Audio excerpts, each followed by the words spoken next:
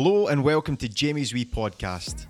On this emergency episode, I'm going to talk about the coronavirus in Bali, my current options or lack of in terms of where to go and when, and what the possible implications might be if Indonesia closes its borders.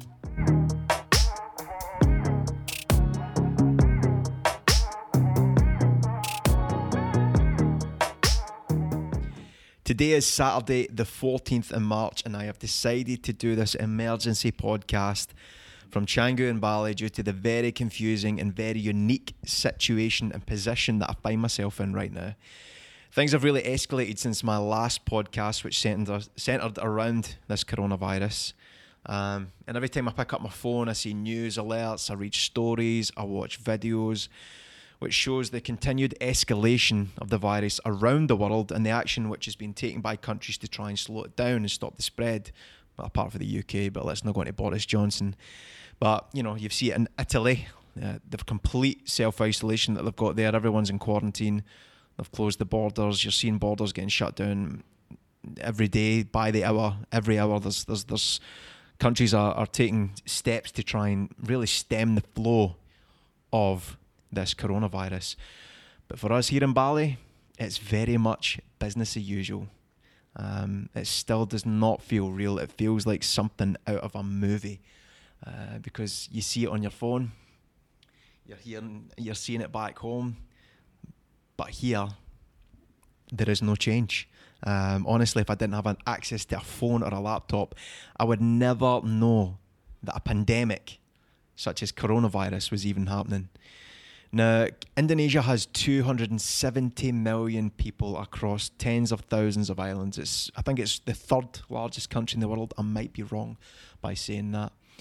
Now, with such a population size, it's hard to believe that as of yet, I think it was Friday, there is only 69 cases reported by the government, which has resulted in just 4 deaths. Again, this is what's being reported and disclosed by the Indonesian government. Now, the only death that I know of was a 53-year-old British woman named Kimberly Finlayson who had underlying health issues, and she sadly passed away in Denpasar.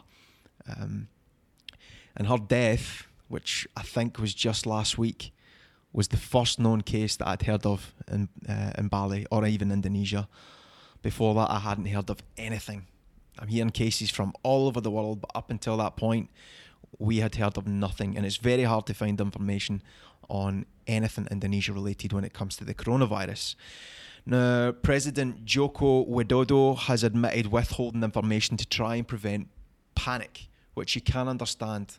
I spoke about panic in the last episode, and panic, it's not ideal to have panic when there's a pandemic. It can cause stresses, it can cause chaos basically, but there is a very fine line between preventing panic and ignorance. The ignorance is bliss. Now, it's reached the point where WHO, aka the World Health Organization, they've contacted the Indonesian government to voice their concerns for the underdetection and reporting of the coronavirus within Indonesia. Now, by underdetecting and underreporting, you run the risk of several things. Number one is a lack of education. If you don't communicate to the people the severity of the situation, the rise in diagnosed cases, and also key preventative measures, then people will continue to just go about their daily lives without much cause for concern. Now, if people just continue about their daily lives without any education, then you know how quickly this thing can spread. I'm hearing now it doesn't just spread by droplets, it spreads by breath. And this thing is spreading quicker than any disease we have ever known.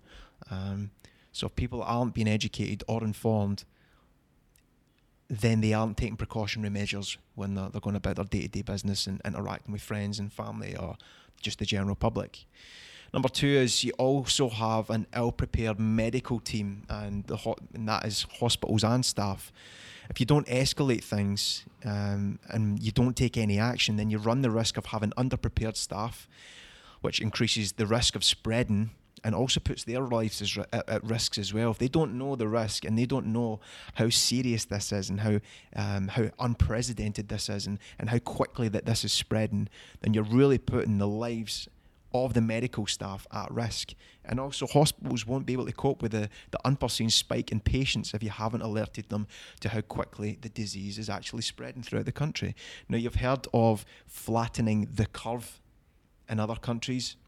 Flattening the curve is basically trying to stem the spread of the virus so that you're not spreading the medical teams and the hospitals too thin. And if you get a sudden spike, then you've got a serious lack of hospital beds, you've got a serious lack of medical staff. So by containing the virus through education and preparation, you can flatten that curve. So everyone gets it. Eventually, we're all going to get it. Unfortunately, it's here to stay for the duration. Everyone will get it, but it'll be much more gradual, which allows the hospitals and the doctors and the nurses to perform their duties to the highest standard that they possibly can. And number 3, finally, if you aren't reporting factual numbers about the number of diagnosed cases and deaths, then those who may show symptoms, they won't treat it with the importance that it has, and you risk them spreading the disease, which could prove fatal to friends, family, and again, the general public. Now, here in Bali, again, it's just life as normal. I've yet to witness any changes with my own eyes. Apart from when I arrived at the airport 2 weeks ago, the only difference was I had to fill in a yellow medical form, which I had to submit before I entered the immigration area.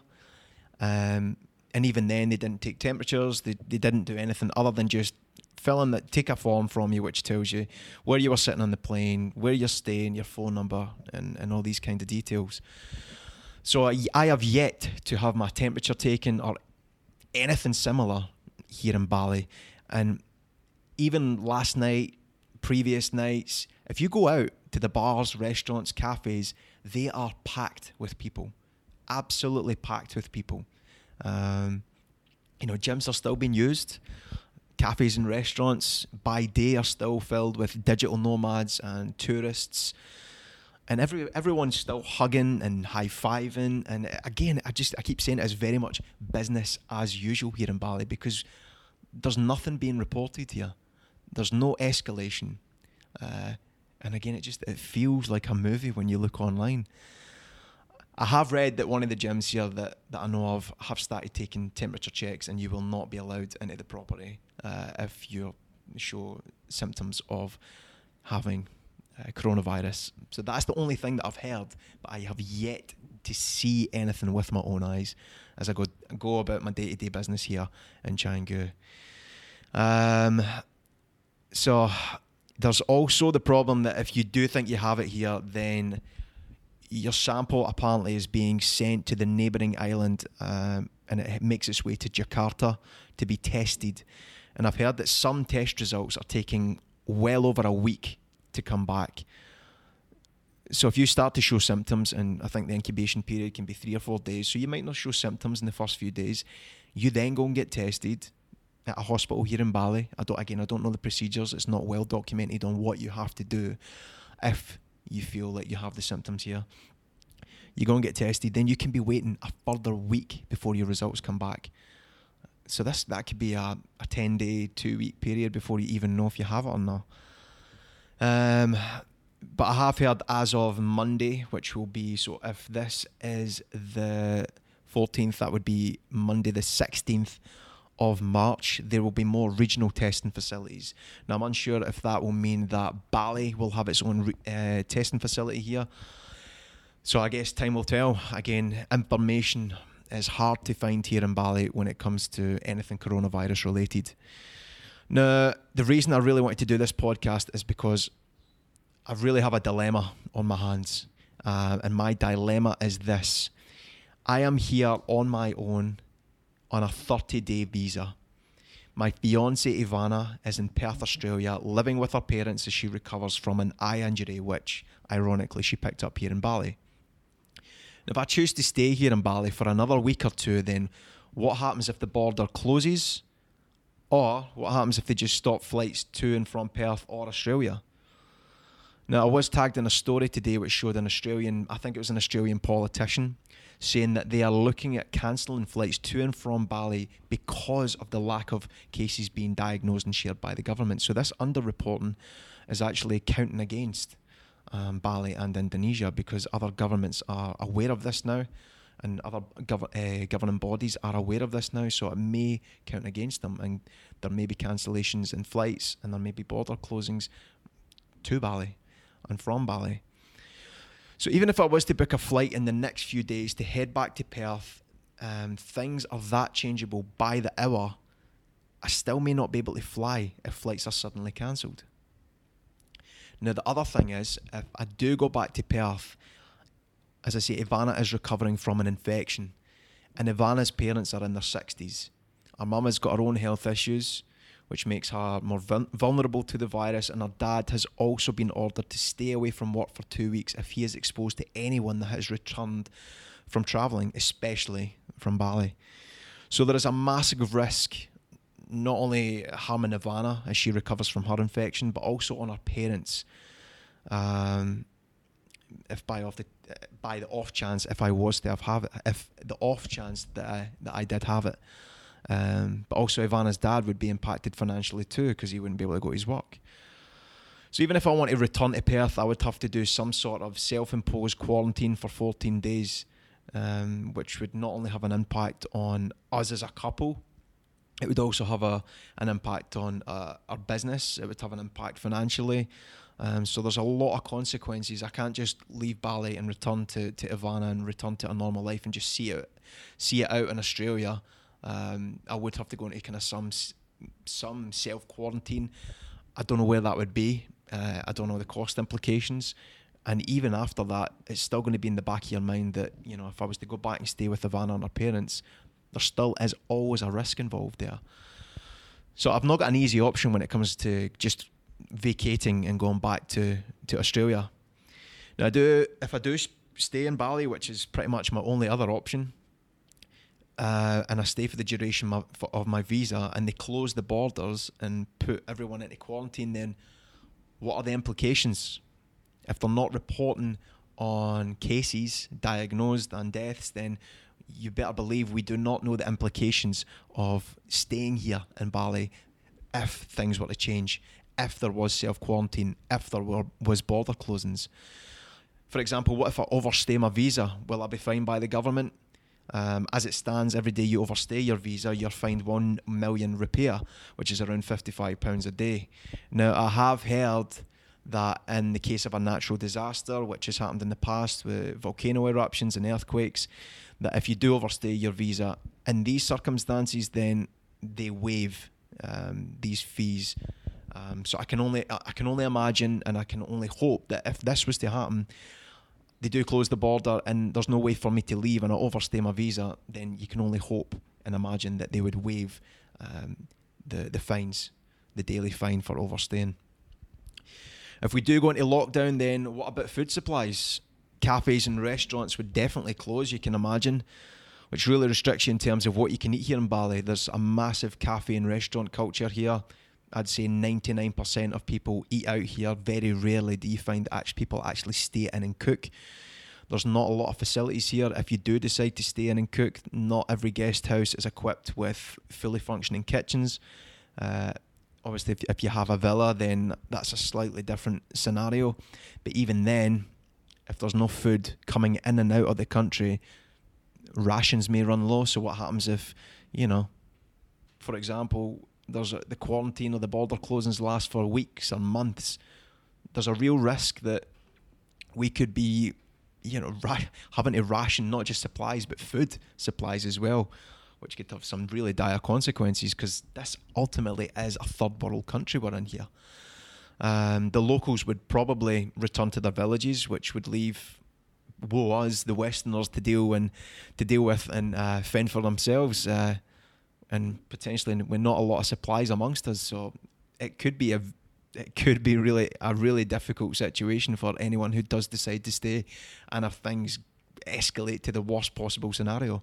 Again, this may not happen, this probably will not happen, but I'm just predicting worst case scenarios here, doomsday scenarios here. Another thing is, how good would the medical care be here if it was to suddenly spike and everything was to go into lockdown? Having experienced the medical care through Ivana and my friends in the past, I have yet to have a good experience of the Bali medical care here, and that is without it being strained. If you can imagine, again, they close the borders here, supplies will become short, medical staff will be under strain, cases in corona will of course rise. I dread to think how poorly it would be able to be dealt with here if there was a border closing, or it doesn't even bear thinking about. So that's one of my biggest worries, if coronavirus was to spike here throughout a border closing and throughout self-quarantine. The medical team, just the medical staff and the hospitals, they would not be able to cope. That's just the simple fact of it. Now, I can understand why Bali in particular withhold negative press and information, because they heavily rely on tourism to support the economy. If you're all of a sudden to pull the plug on Westerners coming and going, then that would have devastating consequences, not only for Indonesia, but Bali in particular. There's a massive Western culture here. There's a massive Western influence, and the infrastructure and the economy here really relies on a positive outlook on tourism. So if coronavirus was to shut this place down, it could have everlasting devastating effects. So you can really understand the reluctance in terms of releasing information. Now, I don't want you to think this is a woe me story. I know there's people, especially within Europe, that are in quarantine. There's people that are losing family members. There's people who have got the coronavirus. Again, I'm very happy. I'm very happy here right now. I've got my health. I do have some friends here. Again, there is food supplies here, but the reason I'm doing this is the complete uncertainty due to the lack of information that we're being provided here in Bali. So if I choose to stay in Bali, then I'm here on my own. I do have some friends, but I'm away from my family. I'm away from Ivana, and I've no idea how bad things will get, and I've no idea how long I could potentially be stuck here. I know, again, it sounds terrible when you say I could be stuck in Bali. That's to most of you, that sounds like the idea of heaven, but it is when you're away from friends and family and your fiance with so much uncertainty. It does put an element of confusion and worry into your mind. So this is where I'm at right now. But this is a fucking wild situation we find ourselves in, and I wish everyone who is watching this, I wish everyone the best. I wish you all a speedy recovery if you get the coronavirus. I wish the best for all your friends and family. I wish the best for your businesses. I wish the best for anything and everything. I just hope we can all ride this storm, and that things start to pick up sooner rather than later. What I will say is, please don't be selfish. I've heard quite a few people, I've read about a lot of people who they're very inward looking. They're very much thinking about themselves. If you are young, fit and healthy, it's easy to be complacent and think, well, it doesn't matter if I get it. I'll just get the flu and it'll pass. I'll be fine. But it's not you should be worried about. It's the people around about you. And this is a disease that is spreading so fucking quickly. If you walk by an elderly person in the street, that's someone's grandparent, that's someone's brother, that's someone's sister, that's someone's child. You could potentially be passing on this deadly disease to people who can't cope with it. So you really need to be mindful about who you're in contact with, and how you conduct your daily business in this situation. So just don't be fucking selfish. But again, yeah, for now it's business as usual, but I know I'm going to have to make a decision probably within the next few days about where I want to be. So I know this is not a normal podcast episode, but this is not a normal situation. And no matter what, by the way, PS, no matter what, Liverpool will be Premier League champions, regardless of whether the season ends now or in a few months. Liverpool are Premier League champions, and no one will tell me any different. But other than that, I appreciate you taking the time to listen to this emergency podcast episode. I look forward to your help and advice. That's the main reason I wanted to do this podcast. I'm I'm really torn about what to do, and I want your help and your advice on what I should be doing. And yeah, maybe it'll encourage, if the right people see this, maybe it'll encourage more information from the Indonesian government or local bodies, so we know what's going on here in Bali. We just want more information, and hopefully we'll see some more restrictions here, and maybe people being a wee bit more mindful, because I have no doubt that it's probably rife here in Bali. We just don't know it because no one's really dealing with it and no one's really taking it too serious. I appreciate you taking the time to listen to this, and I look forward to your help and advice. So thank you very much for doing that. Now, this is a wee podcast for big subjects and personalities, huge subjects this week, sprinkled with a wee bit of Scottish humour. Take care of yourself.